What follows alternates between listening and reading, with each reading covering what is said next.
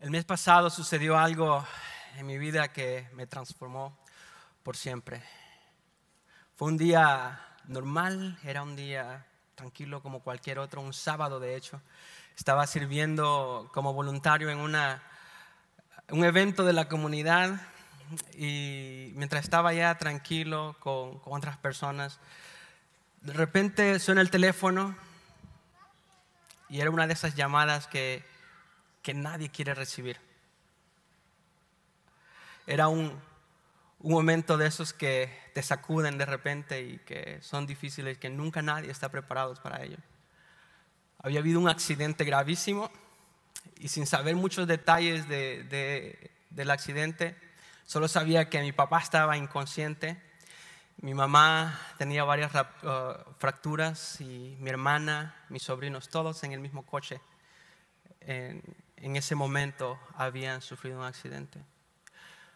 Cuando recibí esa llamada, al decirme la persona que me estaba llamando que eran a 2 horas de distancia donde nosotros estábamos y que no sabía ni siquiera dónde estaban, en qué hospital habían llevado a mi familia, fue de esos momentos que no sabía qué hacer, a quién llamaba, para dónde salía. No sabía qué hacer, estaba perdido. Y cuando menciono esto, no es con el fin de causar lástima, no es con el fin de mover o lo que sea, de llamar la atención, sino solo para mencionar lo rápido que puede cambiar la vida. De repente, de la noche a la mañana, cuando menos nos lo esperamos. Posiblemente tú hayas tenido una experiencia como esa, o peor aún. Todos estamos a un minuto de que nuestra vida cambie cuando de repente cosas así suceden. Y la pregunta que debemos de hacernos es ¿cómo respondemos a circunstancias como esas? ¿Cómo respondemos cuando recibimos una llamada de que un ser querido tuvo un accidente y no alcanzó a hacerla? O cuando recibimos los resultados de un doctor y que dicen que la enfermedad que tienes es terminal. Cuando te dice tu jefe y que ya no te necesita y que tú tienes todas esas cuentas que pagar. Emergencias, crisis, tribulaciones y tormentas que llegan de repente y cómo respondemos de ellas.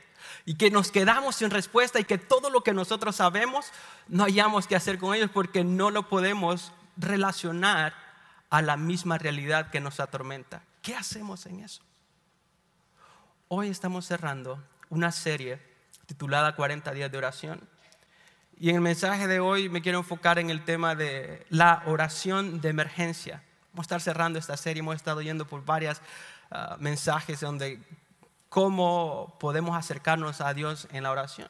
Y en las emergencias es una de las maneras como nos podemos acercar. Así que gracias por estar aquí. Gracias si eres nuevo, qué mejor momento. Si te perdiste esta serie, te invito a que vayas a YouTube y las puedas ver. Y si tú estás en línea viendo este sermón o si posteriormente lo estás viendo en otra plataforma, gracias por darme el privilegio de dirigirme a ti.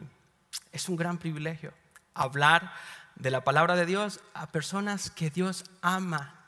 Yo soy una persona común y corriente como usted y como yo.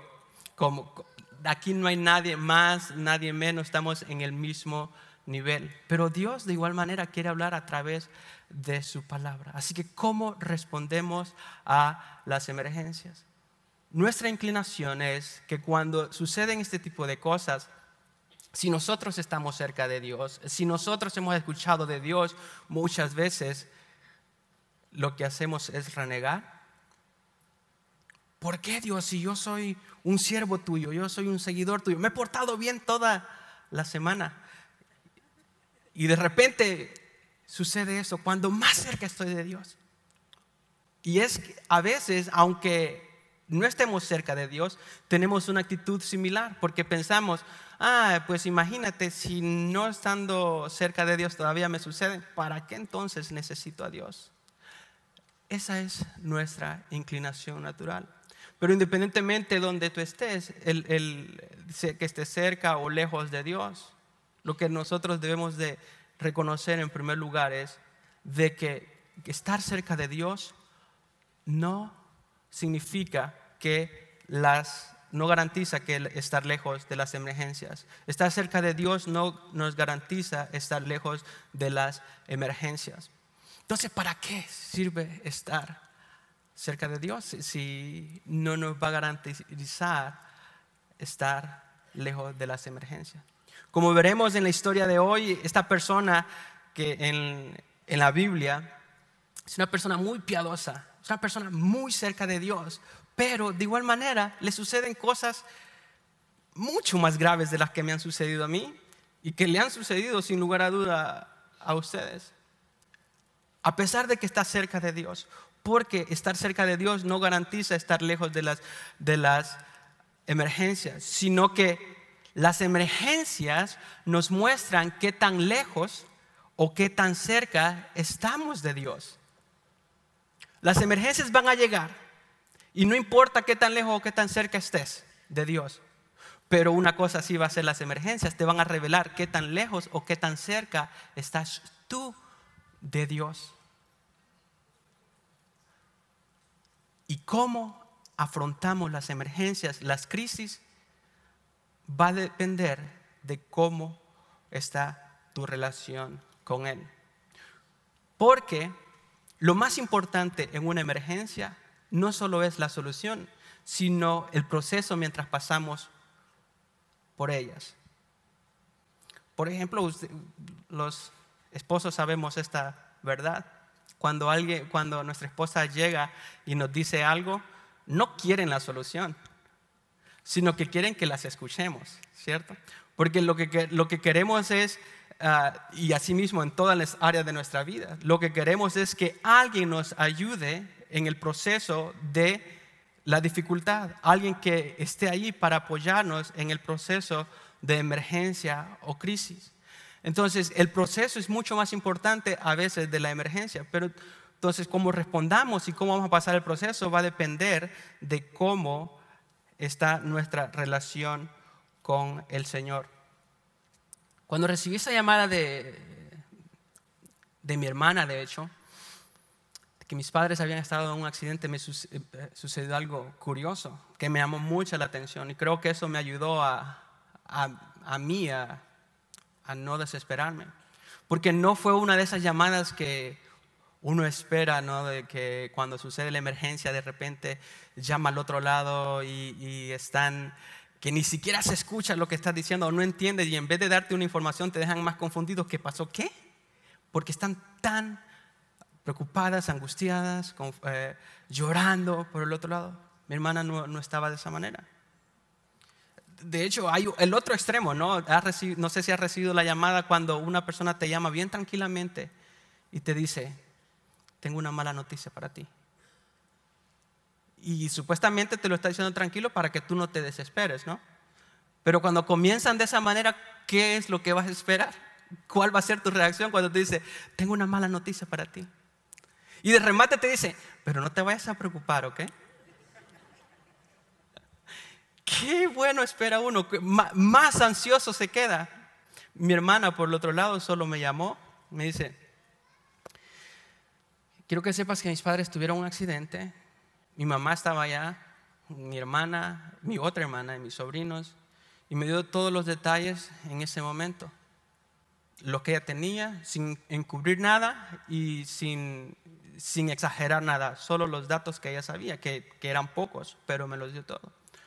Entonces, la razón por qué yo creo que ella estaba muy serena, muy tranquila, no porque no sean graves las cosas, eran muy graves, ella me lo dejó saber, pero creo que porque ella tenía una noción de Dios. Ella ha puesto su fe en Jesús, ella tiene una relación con Jesús, ella ha puesto su confianza en el Señor, y de que ese tipo de cosas no pasan desapercibido delante de Dios. Dios está al tanto de todo ese tipo de cosas, y las emergencias, esa emergencia lo que hizo es revelar lo que ella sabía de Dios. ¿Por qué? Porque de las emergencias nos revelan, nos muestran qué tan lejos estamos de Dios. Por eso es necesario saber que nuestra cercanía a Dios determinará cómo afrontaremos las emergencias. Nuestra cercanía a Dios va a determinar cómo vamos a afrontar nuestras emergencias. Y posiblemente tú estás en una emergencia actualmente. O has pasado por una emergencia y aquello lo que sucedió fue una mala experiencia que ni siquiera quieres recordar porque no estabas listo, no estabas lista para recibirla. Y lo que vamos a aprender hoy de este personaje de la Biblia nos va a ayudar a pasar por esa tormenta, nos va a ayudar por ese proceso. Nosotros queremos la solución, pero Dios quiere que crezcamos en medio de cualquier situación, en medio de ese proceso, y nuestra relación con Él va a determinar cómo lo vamos a hacer. Entonces, este personaje es uno de los pocos personajes que la Biblia no dice nada de que Él haya hecho algo malo. Son pocos en la Biblia, de hecho, que la Biblia no menciona nada malo de ellos. ¿A quién me referiré? Cuando le hice esa pregunta a mi esposa me dijo, Job. Y le digo, todavía Job ahí es algo debatible porque su actitud de cierta manera era un poco orgullosa. De ahí otras personas podrían decir Moisés y así. De todos menciona algo la Biblia. ¿Quién será? Jesús, obviamente, pues Él es Dios, Él es perfecto, nunca va a decir la Biblia nada malo de Él, ¿no? Pero Daniel es otro personaje de que la Biblia no dice nada malo de él y muestra y experimenta emergencias, y la manera como él responde es una manera que nos puede enseñar algunas cosas. Entonces, típicamente trato de dejar la clave o el principio hasta el final del sermón para tenerlos ahí, pero ahora como se están portando bien se los voy a dar desde ya. La clave para afrontar las emergencias es ver a Dios como a un Padre que nos ama. La clave para afrontar las emergencias es ver a Dios como un Padre que nos ama. Permítame darles algo del trasfondo acerca de Daniel para llegar antes de entrar a la historia. Daniel fue tomado desde joven, tenía 15 años aproximadamente, del pueblo de Israel, cuando Babilonia fue y subyugó ese pueblo como forma de castigo por su desobediencia. Babilonia estaba dirigido por Nabucodonosor y ordenó a uno de sus generales a que se tomara a personas aptas, personas de cierta manera que estaban por encima de lo normal, con un high IQ, diríamos hoy en el tiempo actual, personas que fuesen inteligentes, personas que fueran bien parecidas. Entonces, gente de la nobleza, de la realeza, y le dice, escógeme estas personas claves y los vamos a llevar a Babilonia y de ahí para que crezcan y que me sirvan. Vamos a educarlos con la cultura babilónica y ellos me van a servir. Entre esos iba Daniel y 3 de sus amigos. Y posiblemente tú has escuchado esta historia anteriormente acerca de Daniel. Pero después de que fue tomado, un par de años después, sucede algo interesante en la vida de Nabucodonosor, cuando ya Daniel y sus amigos estaban allí alrededor. Sucede que Nabucodonosor tiene un sueño. Uno de esos sueños que no lo dejan dormir a uno, ¿no? Pues obviamente uno está dormido cuando está soñando, pero no lo dejan descansar. Y que a cada rato se despierta y lo vuelve a tener y así, ¿no? Entonces, cuando él está en aquel dilema, llamó a todos los sabios, dice la historia, a todos los hechiceros, los astrólogos, adivinos, para que le dijeran qué significaba ese sueño, porque era un sueño muy único. Entonces, y cuando Nabucodonosor llama a los hechiceros, a los sabios, les dice, denme la interpretación de ese sueño. Pero ¿saben qué? No les voy a decir cuál es el sueño. Porque si les digo, ustedes se van a poner de acuerdo y luego van a venir y me van a dar a tole con el dedo, dirían por ahí, para solo salir de su responsabilidad. Así que no les voy a decir. Entonces ellos les responden, oye, pero Dios, no, perdón, Señor, ¿cómo vamos a hacer eso? Dinos el sueño y nosotros te interpretamos. Estamos aquí a tus órdenes, estamos para servirte, pero dinos el sueño. Y les dice, ¿saben qué? No les voy a decir el sueño. Díganme cuál es el sueño y qué es lo que significa. Y le dijeron, Señor, eso es algo imposible que nosotros podamos hacer. Y miren interesante la nota que le hacen. Solo los dioses podrían decirte cuál fue tu sueño y qué significa. Pero ellos no habitan dentro de nosotros.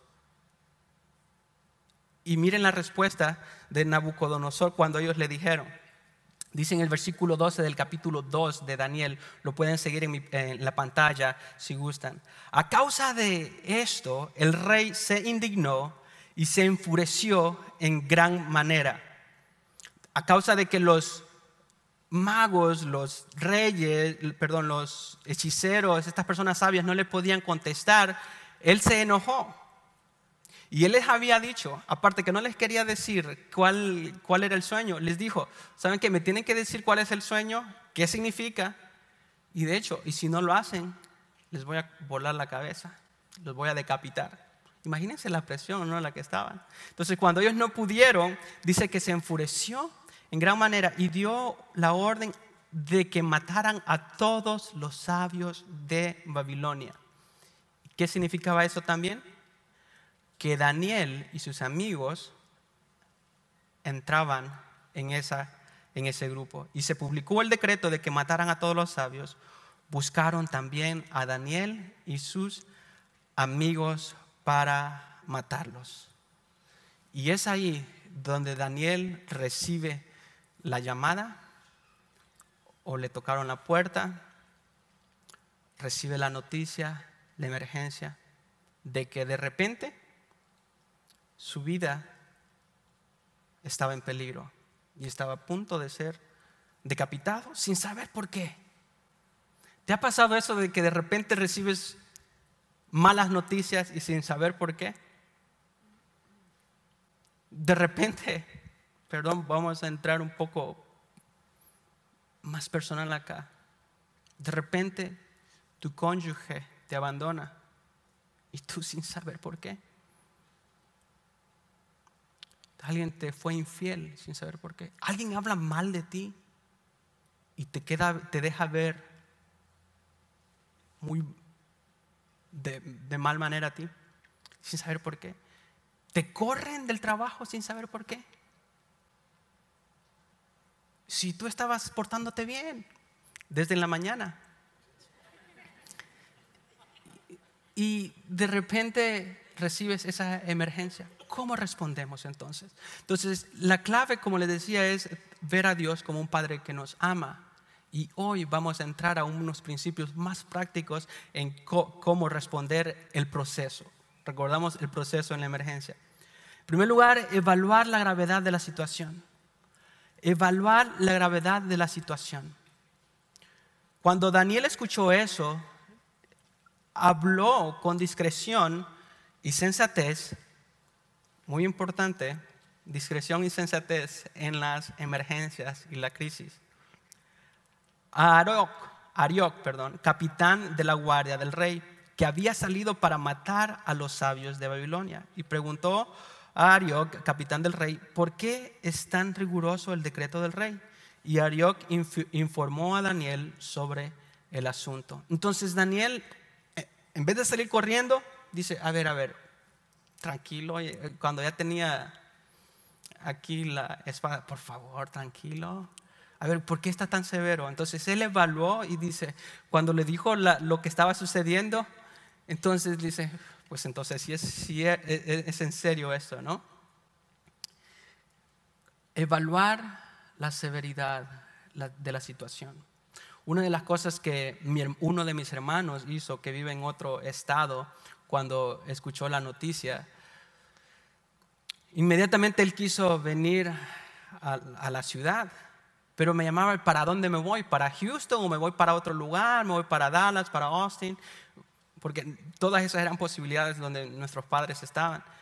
Y le digo, ¿sabes qué? Ahorita voy para Austin, que la dirección que veo allá va allá a Austin. Entonces déjame llegar al hospital a ver si es que está ahí. Llamaba a este hospital a ver si estaba mi papá y mi mamá allá, y no me decían. Dice, tu papá está acá, pero tu mamá no está acá. Y le digo, pero es que supuestamente estaban juntos. Y sabe que tenían el nombre equivocado de mi mamá. Y en todo eso, mi hermano lo que él quería era venirse para acá. Y le digo, permíteme evaluar un poco. A ver, llego acá y veo cómo está la situación, la condición de ellos. Y yo te aviso.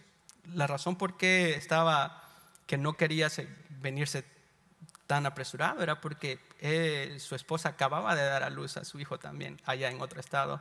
Entonces estaba en como venirse para acá o dejar allá a su esposa. Y entonces evaluar la situación, la severidad. Y eso fue lo que Daniel hizo en ese momento.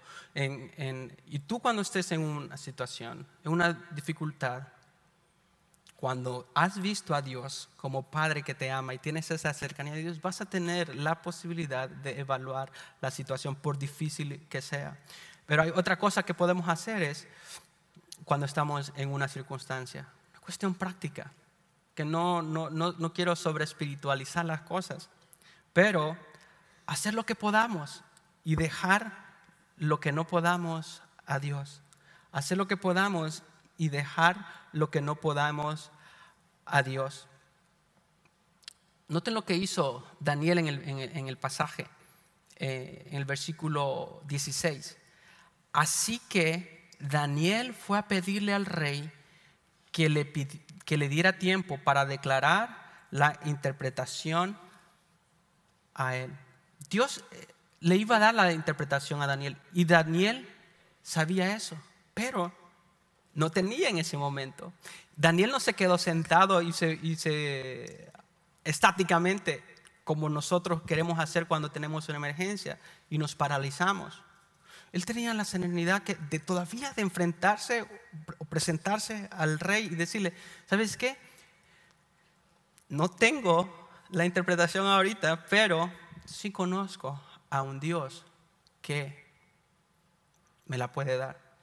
Dame un tiempo. ¿Le ha pasado eso a usted en alguna ocasión cuando se encuentra en la raya, ¿no?, de que viene una fecha súper importante y tiene que pedir tiempo a otra persona que le dé misericordia, ya sea para pagar una deuda que tiene o que desde hace tiempo, y de repente le dice, si no me das eso, pues vas a perder tu coche o te vamos a tener que sacar? Pensamos que esas cosas no suceden, pero suceden más de lo común. Cuando estás en una relación que está ya fracturada y quieres de alguna manera restaurar esa relación y le pides a esa persona, independientemente de quién sea, démonos tiempo, dame chance, dame una oportunidad más. En esa condición estaba Daniel, porque no se quedó sentado como muchas veces nuestra inclinación natural es. Hay veces que sí hay que solo esperar a que Dios obre, pero eso es después de que hayamos orado, después de que hayamos hecho todo lo que necesitamos que hacer. Pero hay veces que hay que hacer lo que Dios pone frente de nosotros y ser responsable en base a nosotros, mientras Dios está preparando algo grandioso en aquella situación. Cuando Dios espera algo, es porque Él se quiere glorificar en gran manera. Y eso es lo que las emergencias y las crisis nos ayudan a entender y a crecer. ¿Saben por qué Daniel accionó de esa circunstancia? Porque él estaba cerca de Dios. Él sabía. Él sabía que no iba a morir en ese instante, porque su cercanía a Dios, sabía que Él era su Padre que lo amaba. Porque ¿qué es lo que sucede cuando nosotros estamos en una emergencia? Estando cerca o lejos de Dios, lo utilizamos como el número de 911. Lo utilizamos como un operador de emergencia. ¿Y qué pasa cuando llamas al 911? Espero que no hayan tenido que pasar por una emergencia así, por una situación en la cual tengas que llamar al 911. Pero lo que sucede típicamente es que llamas, aquella persona haciendo su trabajo únicamente, y te empieza a hacer una serie de preguntas que ni siquiera tú sabes a dónde, cómo contestar. El ejemplo de mi familia.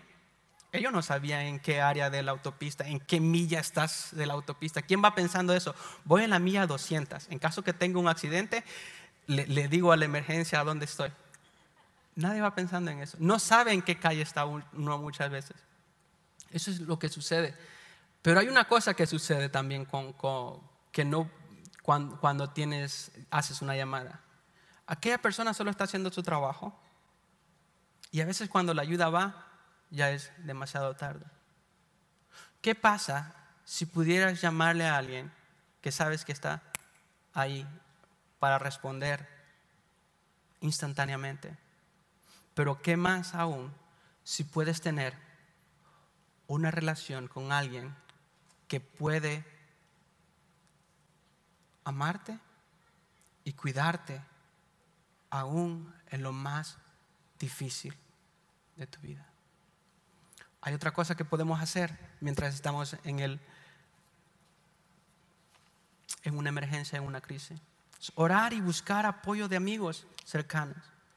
Vea lo que hizo Daniel en ese momento. Entonces Daniel, versículo 17, fue a su casa e informó el asunto a sus amigos Ananías, Misael y Azarías, para que dieran misericordia del Dios del cielo acerca de este misterio, a fin de que no perecieran Daniel y sus amigos con el resto de los sabios. Entonces Daniel evaluó la situación, hizo lo que pudo, pero también buscó ayuda de sus amigos. No se quedó solo, no se quedó solo, ok, yo estoy cerca de Dios y como estoy cerca de Dios, Él me va a escuchar. Él fue a buscar ayuda de sus amigos y eso es un gran alivio. Tener personas a tu alrededor que estén orando por ti, tener personas que te apoyen en medio de la circunstancia, eso es algo grandioso. A mí me encanta Sugar Creek. Yo muchas veces lo he dicho desde aquí arriba. ¿Por qué? Porque estamos apasionados por alcanzar a las personas, misiones al otro lado, en otras partes del mundo. Aquí, todos los domingos a las 2:30 tenemos la oportunidad de adorar al Señor con un excelente equipo de adoración. Gracias a Héctor Sotelo y a su banda que nos dirigen en adoración en gran manera. Sí, eso es digno de darle gracias a Dios también, porque adoramos a Dios bíblicamente y eso es algo espectacular y me siento orgulloso de eso. Pero hay algo también que sucede todos los domingos. Todos los domingos a las 11 tenemos grupos de conexión en donde todos tenemos la oportunidad de conectarnos, de apoyarnos en oración, de llevar las cargas los unos a los otros. De hecho, sabía que yo soy parte de un grupo de conexión, así como los pastores, ellos no necesitan eso. Claro de que sí lo necesitamos. Ahí estamos, porque necesito personas que oren por mí, necesito personas que puedan compartir mis experiencias y también escuchar de ellos. Todo lo necesitamos. En medio de esta circunstancia, muchos de ustedes, de hecho, que están acá, personas que están cerca o que son parte del grupo de conexión, estuvieron orando por mi familia y Dios contestó de gran manera por su recuperación pronto. O sea, milagrosamente el Señor los recuperó en un par de días. O sea, todavía están todos dolidos, ¿no? Pero el Señor nos los levantó pronto. Orar y buscar amigos que nos apoyen en medio de la emergencia, porque tú no fuiste diseñada para caminar en esta vida a solas. Fuiste diseñado para ir con otras personas en la jornada de la vida. Ahora bien, ¿cómo entonces, después de que has orado, has pasado por ese proceso y Dios te ha liberado, Dios ha contestado esa petición, cómo respondemos a eso? Naturalmente, debemos de glorificar a Dios por su respuesta. Glorifica a Dios por su respuesta. Cuando hacemos esas oraciones que hemos hecho por mucho tiempo, y Dios nos contesta esas oraciones, no nos queda nada más que glorificarlo en gran manera. Unos domingos atrás, cuando subí aquí a la plataforma, muchos de ustedes se dieron cuenta que empecé a patinar y estaba así como que no hallaba ni qué decir. Estaba súper nervioso, estaba emocionado. Es porque el Señor contestó una oración que habíamos hecho mi familia por muchos años, pero en estos días específicamente otras personas habían estado orando. Entonces el Señor la contestó unos minutitos antes de subir aquí a la plataforma. Mi papá estaba entregando su vida al Señor, contestando a una petición que habíamos hecho desde hace muchos años. Y cuando yo subí acá, a nosotros nos enseñan de que uno debe de ser profesional y de que nadie se debe dar cuenta de lo que uno anda acá porque no puedes sobrecargar a la congregación y todo eso. Entonces, pero cuando yo venía acá, yo no lo pude contener. Yo no lo pude contener y no hice nada más que glorificar a Dios, exaltar su nombre por su respuesta, porque Él es grande y Él es digno de toda adoración. Por eso es de que nosotros debemos de contestar de tal manera, porque Él es fiel. No es porque nosotros seamos fieles, sino que porque Él es fiel. Miren cómo Daniel respondió después de que el Señor contestó a su petición, y no solo la de su petición, sino a la de sus amigos también. El versículo 19 dice: entonces el misterio fue revelado a Daniel en una visión de noche. Después de que el Señor le contestó, Daniel entonces bendijo al Dios del cielo y dijo: sea el nombre de Dios bendito por los siglos de los siglos, porque la sabiduría y el poder, porque la sabiduría son de Él. Él es quien cambia los tiempos y las edades, quita reyes y pone reyes, da sabiduría a los sabios y conocimiento a los entendidos. Él es quien revela lo profundo y lo escondido, conoce lo que está en las tinieblas y la luz mora lo escondido. Conoce lo que está en tinieblas y la luz mora con Él. A ti, Dios de mis padres, yo doy gracias y alabo porque me has dado sabiduría y poder, y ahora me has revelado lo que te habíamos pedido, pues nos has dado a conocer el asunto del rey. Esa es la respuesta de Daniel. No para decir: oh sí, yo sé, el Señor me revela estas cosas y ahora me merezco un mejor lugar delante de Dios, delante del rey, porque yo le voy a dar la interpretación. No, él fue y glorificó a Dios por la respuesta. Y esa debe de ser nuestra respuesta.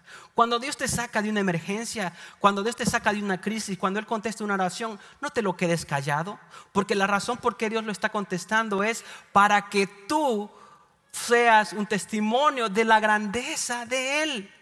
Muchas veces nosotros tenemos esa inclinación: no, pues es que me da pena, ¿qué es lo que va a decir la gente? Si Dios está obrando en tu vida, Dios quiere que se lo dejes saber a los demás, porque es como los demás se van a dar cuenta de la grandeza de Dios si tú no se lo dejas saber. Glorifica a Dios por lo que Él está haciendo en tu vida. En la emergencia, no la ocultes. Dice a los demás, dígaselo a las personas que están a su alrededor. Sé parte de un grupo de conexión, hazte de un par de amigos de aquí de la iglesia y comparte juntos. No te lo quedes callado. No fuiste diseñado o diseñada para vivir a solas. Fuiste diseñado para vivir, ser parte de una familia, de una relación con Dios, una relación íntima.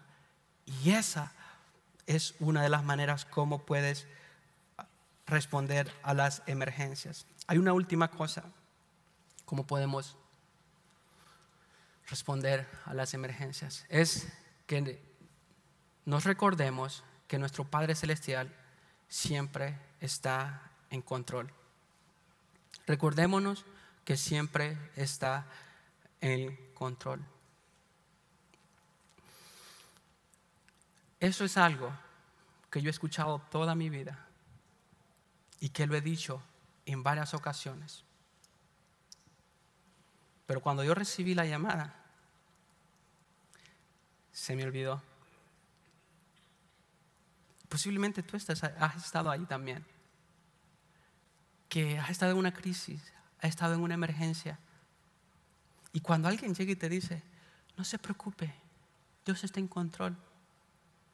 Eso es como un dicho más que nada para nosotros. Entra por acá y sale por acá. No tiene ningún impacto.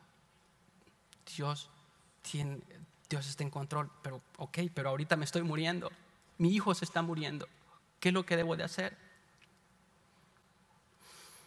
Ese día del accidente manejamos 2 horas. Al fin mi papá y mi mamá estaban en Austin y mi hermana estaba en otra ciudad chiquita que ni pronunciar el nombre puedo. Cuando llego, encuentro a mi papá y a mi mamá. Por ahí tengo unas fotos de cómo estaba cuando yo estaba en el hospital. Estaba mi hermana, mi mamá en el hospital. Ella recuperándose del dolor. Hay otra foto también. Mi sobrinito con su fractura en la frente, mi papá golpeado. Mi papá había quedado, si ven la foto donde está el carro, había quedado apretado como un sándwich entre el volante y el asiento, en forma fetal de hecho, algo que nosotros no podemos entender. Cuando mi mamá y mi hermana miraron a mi papá de esa manera, ellos pensaban que mi papá estaba muerto. Lo sacaron de allí inconsciente, tuvieron que romper el volante para sacarlo de ahí. Y milagrosamente mi papá no sacó ninguna fractura después grave, adolorido obviamente. Y al final del día, Dios me enseñó a mí y a mi familia que Él está en control.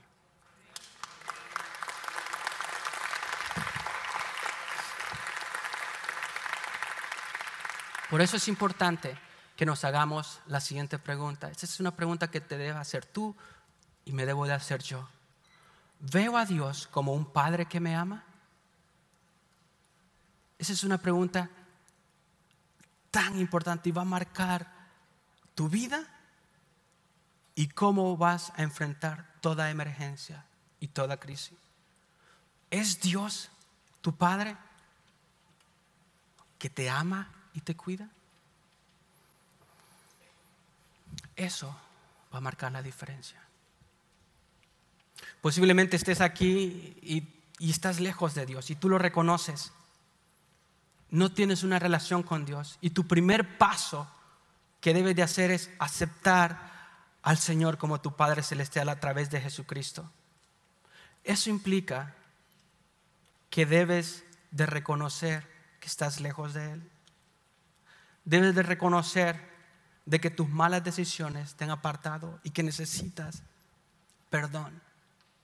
Pero ese perdón Dios lo dio a través de su Hijo Jesucristo en la cruz.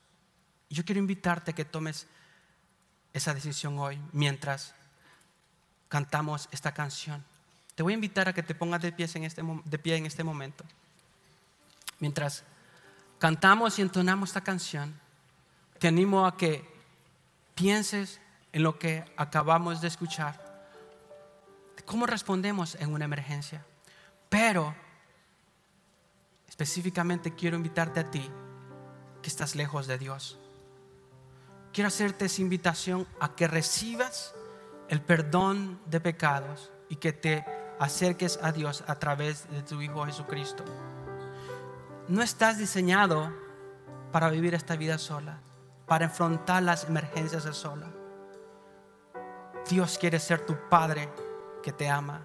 Y hay un pasaje en la Biblia que dice que Jesús vino a un pueblo en específico, pero ese pueblo lo rechazó. Pero todos que reciben a Jesús, Dios les da el derecho de ser hijos de Dios. Y esa es la única manera que tú puedes ser un hijo de Dios y tener al Dios creador del universo como un Padre que te ama. Y yo te quiero hacer esa invitación hoy. Mientras cantamos esta canción, yo voy a estar aquí a mi derecha, a tu izquierda, esperando por ti que quieras hacer esa decisión hoy y hacer esa oración. Te voy a ayudar a hacer esa oración. Voy a orar por ti. Si hay alguna petición o alguna otra petición que necesitas oración, voy a estar aquí a mi derecha y te invito mientras cantamos a que salgas. Sal de tu asiento en este momento y lo podemos hacer.